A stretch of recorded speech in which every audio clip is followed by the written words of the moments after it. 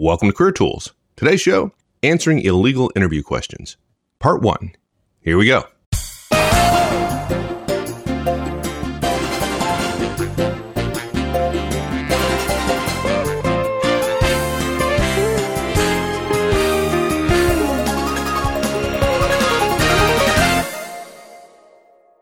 This question comes up a lot on the forums, for example.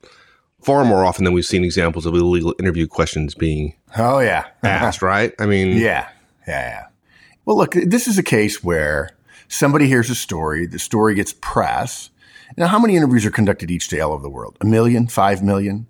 And how many of them get reported on? None. Which ones get reported on? The dramatic ones, right? This is just like the old saying, opposites attract. Opposites don't attract. Your brain just notices things that are out of the ordinary. And with media the way it is, the media amplifies things that are out of the ordinary, the dramatic, that have conflict. And, some big company abusing a poor soul because they asked illegal questions designed to discriminate against them, it gets press, it gets attention. And so people want to talk about it. It's that volcano, right? It's the exciting thing to talk about, right? The anomaly. And so we get the question a lot, but this really doesn't happen. It's often not an illegal question. Oh my gosh. Right? Yeah. Folks, ask us about an illegal question when in fact it's not illegal. Yeah, well, let's go further. I just want to hint at something here. You said, actually, it's not an illegal question. At the end of this cast, folks, we're going to stun you with something that is true that you don't know, that will prove, in a way, the theme of this cast fundamentally false. But we're talking right now in a language that everybody can understand, and so we're going to talk about illegal interview questions. Right. But yeah, you're right. They're often not illegal, but that often is kind of funny, and we'll talk about that later. Yeah, and often if they are, the interviewer didn't intend them to be illegal, right? They didn't have a malicious intent. They were just a clumsy interviewer. Yeah, exactly. Right? Yeah. And the person just didn't express themselves terribly well, or they're trained poorly or whatever, but their intent was not to discriminate.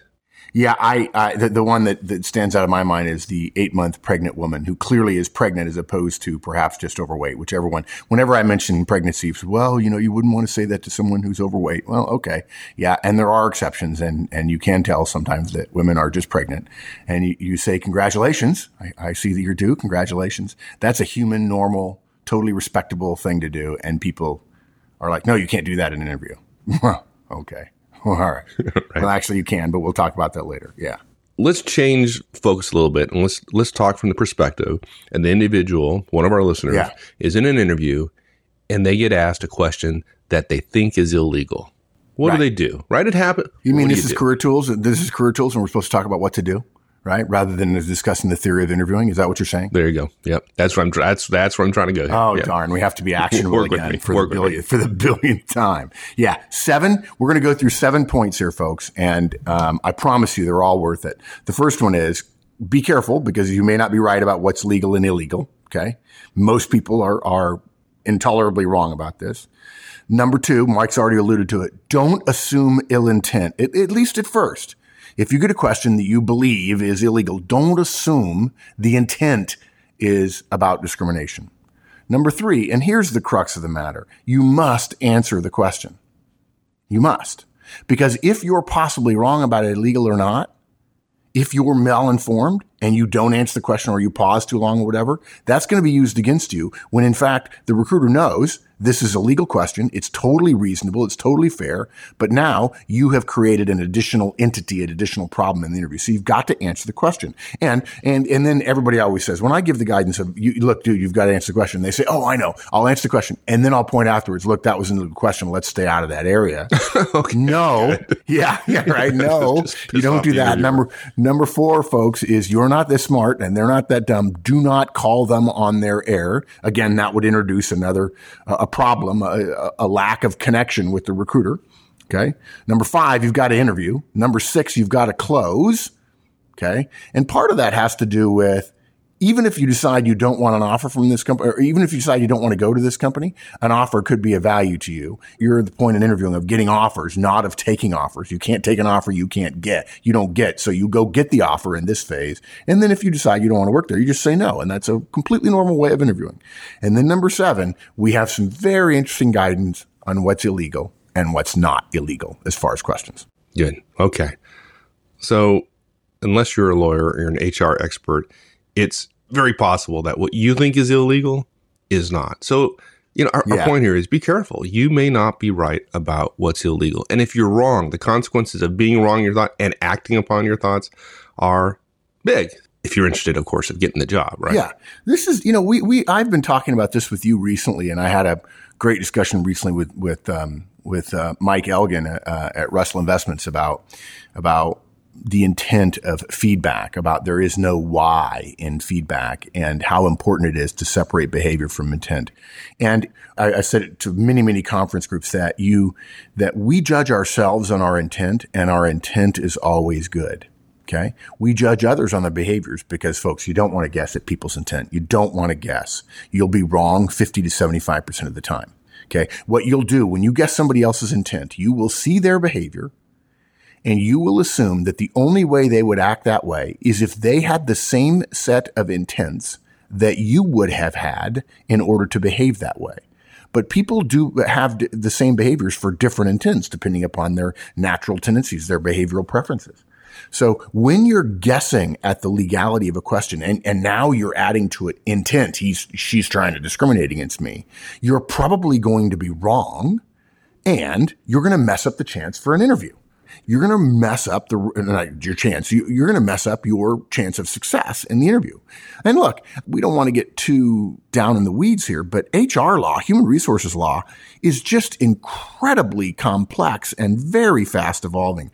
In the first half of 2011, this year, there were 17 updates in the United Kingdom to the laws which HR departments must take account of, according to Wendy, right? That's more than 2 a month. Then, for those of you who don't know anything about law and corporations and organizations and people and personhood and rights and so on, there's case law from legal cases and from tribunals and from court cases and so on. In the U.S., right here in the U.S., each of the 50 states have their own laws, and then there are federal laws, and then there's case law at the state level and at the national level, on the federal level. And the cases around hiring have gone up, particularly during recessions. People feel aggrieved and they're in pain because they're not getting a job, and so they sue. And so there's a lot of additional case law. And sometimes companies have to make a decision about, we believe that case law will become codified, and so therefore we're going to have to address it, even though most people don't know about it. And that causes them to have to change their interviewing behavior. Look, it's rare for a lawyer. If you try to talk to a discrimination lawyer, an employment lawyer, about a particular situation, they're rarely going to give you a straightforward answer to a pretty straightforward question like, is this legal or not? Which, again, by the way, we're going to stun you at the end of this cast. If the lawyers can't say the answer without knowing all the circumstances, I mean, literally they want a videotape or an audio tape, it's unlikely you can say truthfully whether or not what just happened is illegal or inappropriate or not. Now, look, we don't mean to tell you this, that we know better than you, and you're probably wrong. We would feel the same way. Mike and I and Wendy and Maggie would all feel the same way if we were interviewing. We're not shaking our finger at you at all about what you don't know. We don't know it either. Now, we're pretty smart about this stuff. Wendy and I have recruited for years, but you can't know. It is essentially unknowable. What worries us here is not whether you think a question is illegal or not. It's what happens next when you're expending clock cycles in your brain, CPU power in your brain, thinking about legality, which is completely devoid of any connection to interviewing success, which is about you convincing them that you're the best person for the job. What we see in interviews is candidates, they hear a question, they're not sure about it. And look, in an interview, it's inherently confrontational. That sounds terrible, but there's inherent conflict in an interview, right? Right. You know that they have something you want, but they're not simply going to give it to you. It's not like you're waiting for change and you know it's yours, and the person who's going to give you your change knows they're going to give you the change too. An interview, there is an inherent conflict and tension there, which is good. In all decisions, there's inherent conflict and tension, and therefore, of course, drama. What happens is, if you're not sure about it and your natural conflict meter, your conflict sensors are elevated, you're going to see things that aren't a problem, as potentially a problem. And here's where it goes wrong for so many people. And we respect it. We understand why people are feeling this way. It's just a behavior you need to get past. And that's what this cast is about. What ends up happening is somebody spends 30 seconds, which, by the way, and frankly, it probably feels like 30 seconds to the candidate, but it's probably only 15 or 10 seconds. But 10 or 15 and surely 30 seconds is a long time in an interview when you're waiting for somebody to speak. And you're thinking, should I answer? Should I not answer?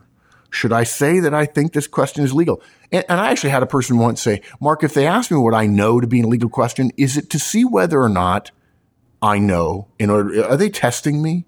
It was one of those moments where I probably was tired. I was like, are you freaking kidding me?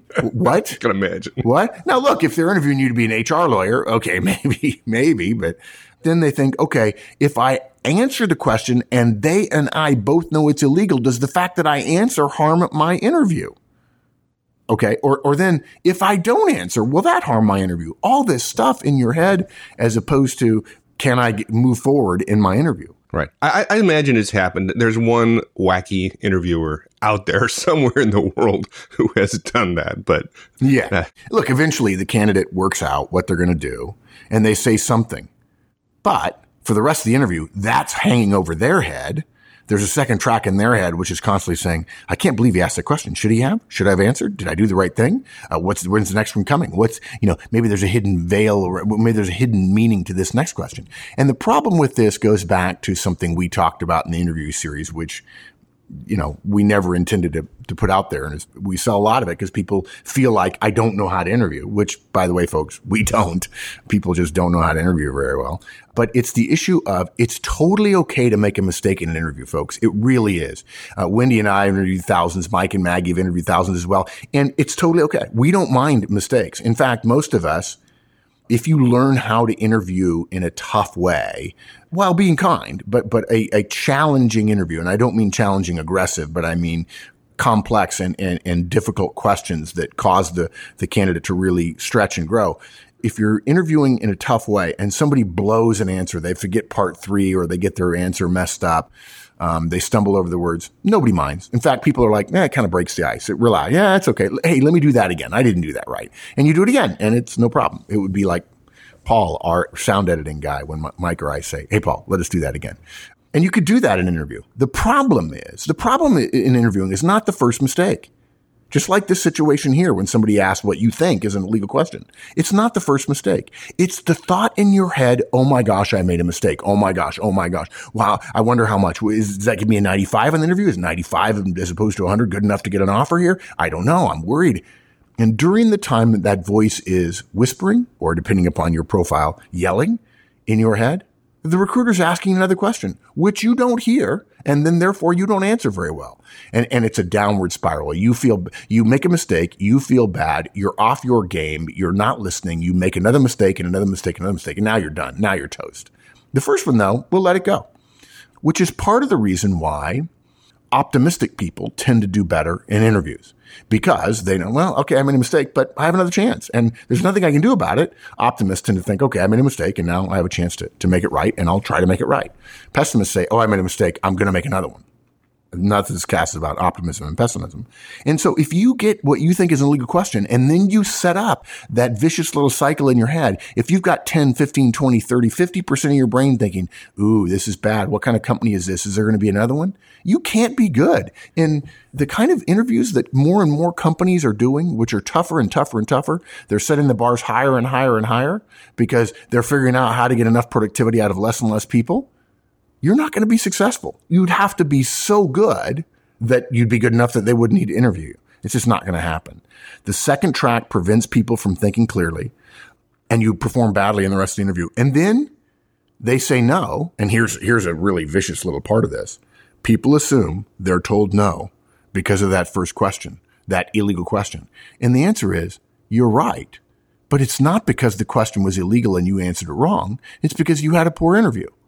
When a candidate believes they've gotten an illegal question, the chances of them not doing well greatly increases, which increases the chances they believe it was an illegal interview question, which increases the chances that they're going to blame the company. Yeah, exactly. Which is not good. Yeah. Which, by the way, is a good reminder. Hey, folks, if you're a manager and you're interviewing, You ought to know what's legal and illegal and be cautious about that. And there are ways to be cautious and still tread on delicate ground, but you ought to know, because this will happen to people right in front of you, and you'll wonder why that candidate did so good until this one part, and then everything fell apart, and gee, I'd love to hire him, but didn't go well.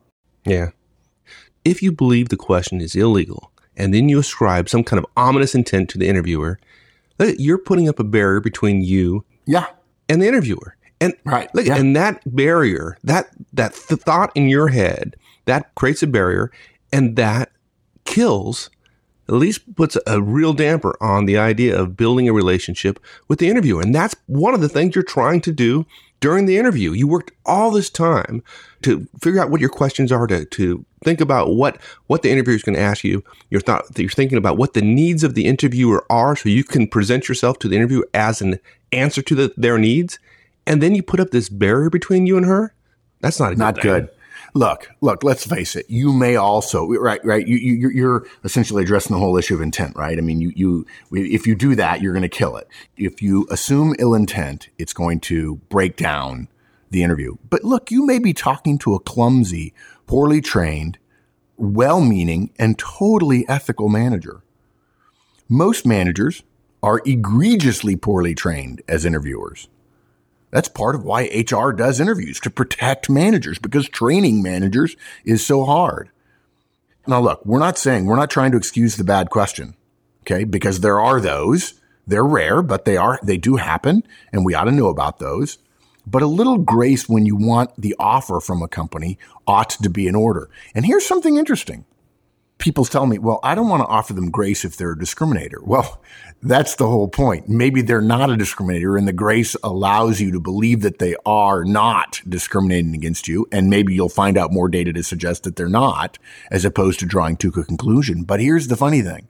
The candidate says, I don't want to give them any grace. Boy, that would be really bad if this person's discriminating against me. And so expect the manager, quid pro quo, to say, well, I'm not going to give them any grace if they make a mistake on any question, whether it's discriminatory or not. If they blow one of my questions, we're done. And the candidate goes, no, wait, interviews are hard. Man, I give me a little bit of slack, right? I want to make a mistake. I'm stressed out. I'm like, okay, where's the double standard there, right? Everybody wants grace when they're the interviewee, but the interviewee never seems to want to give grace to the interviewer. And the fact is, look, we're not apologizing for managers. Managers stink at interviewing. And what do we say at Manager Tools over and over and over again? The single most important thing managers do is hiring. If you hire well, folks, everything else gets easier. And that's why we talk about raising the bar high. And that's why we're creating the interview creation tool. Grace is a really, really good thing. Look, when we've discussed with managers why they want to ask a question that might fall into a gray area, it's not because they have some hatred or disagreement, or they have a bias, or they're overly opinionated. Usually, far more often, an employee in their past, somebody who worked for them, caused them problems in a certain area, and they don't know a better way to get the information they need. Okay? And they're clumsy, and maybe, in fact, in beyond gray into a black area, but they literally shoot themselves in the foot. Now, I have to tell you, I don't think that's a bad person. I think that's a person who may be misinformed. It may be a person who's doing something that's not effective, but I don't think that person intends necessarily to discriminate. A manager Wendy worked with was adamant that he should be able to ask women about childcare arrangements. When she told him, hey, there are legal implications there, not just for the company, but for him personally, he decided that perhaps he didn't want to ask the question. Then he said, kind of plaintively, he says, it's just, I had this woman work for me, and she was forever leaving work early to pick up the kids. She'd leave work undone. She'd leave customers hanging. She'd not tell me she'd left, so I couldn't pick it up. Yeah. So he's just clumsy in his thinking. What he's really concerned about was the candidate's rigor in informing her manager on her whereabouts, right? Her conscientiousness and her dedication to serving customers, all those things. And I'm sure Wendy could come up with a question that would address those directly versus this idea of having kids, right? Yeah, look, that's easy. When have you had the chance? When have you had to leave the office unexpectedly? And what steps did you take in the past to mitigate the effect on your team and your customers, right? And the candidate answered the question pretty well and got the job, right? It's not about childcare. It's about professional accomplishment of one's work, right? We're not discriminating against people with childcare. Look, it would be the same thing. I would tell that manager, it'd be the same thing if you had a guy who really liked to go skating and or surfing, and the light was best at the end of the day, and he wanted to leave at 3:30 every day. It's not a childcare issue. It's a getting the work done issue. Now, to be honest, your interviewer, folks, the person who's interviewing you, may not have someone to help her work through from a legal area to a legal one, right? To get out of that gray area or get out of that black area and to ask a question that's white, that's clear, that's pure. Think about what's being asked and what the manager's real concern could be, and then answer the question. And in fact, for many of you, I wouldn't even think about what the concern could be or wouldn't. I mean, I actually say, don't put a filter in there. Just say, answer the question. Now, look, there's another reason why the interviewer might ask a stupid question. He just might, or she just might be making small talk. Have you got a family is not necessarily a veiled comment about your commitment to work or what kind of problem your rugrats are going to cause for the company and this particular manager. Right. If you were at a cocktail party and somebody asked you, hey, do you have a family? You would immediately think the person was getting into your commitment to work. It might have been a work party, right? But you wouldn't think they were doing that. And at the beginning of an interview, often to put you at ease, they're going to engage in some small talk. And these are the kind of questions people ask when they have small talk. Yeah, I remember being at a party in Chicago a number of years ago. It was a client-sponsored party that a lot of the clients had essentially left, but there was a pretty good crowd at this public this place. We were at the Capitol Grill. And I ended up standing next to somebody who was in another division of the company that I've been working with. And we were waiting for someone to come back to have a discussion about this new venture.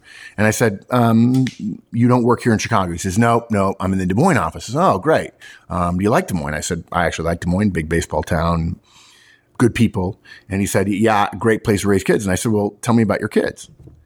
And there was a pause, and he said, well, I have them. And I thought, wow, he brought it up. I did what is normal. And he said something that clearly could do nothing but put an immediate damper on a conversation like, I don't want to talk about my kids. Now, I chalked it up to him being clumsy. But I have to say, even chalking it up to clumsy, there was no question he was saying, I'm not going to talk about my kids. Now, you have to respect that, but wow. The person who was standing there with us was like, wow, that guy just snubbed you. And it's really hard not to feel snubbed. And you try to make small talk to lighten things up. And man, that's hard. So look, where are you from is not a question about your ethnic origin, but an attempt to find something to talk about. You know, do I need to make any special arrangements for you is probably not a comment about your disability, which may be visible, but a concern based on naivete about making you comfortable. Okay. So if you jump to a conclusion about a question, you're going to have that thought in your head that may cause you to misstep. And we want you to be successful in the interview. Remember, you can still say no. If you really truly believe that someone is engaged in something that you find unethical or borderline ethical, and you've got a number of options, okay, fine. Walk away. Assume positive intent, folks, because most of the time, most of us don't do things on purpose to hurt other people. We just don't. Yeah, we just do it by accident. Yeah. Well, yeah. High G's do it more than others. There you go. Thanks, everyone. That's it. We'll see you next week. Have a great one. So long.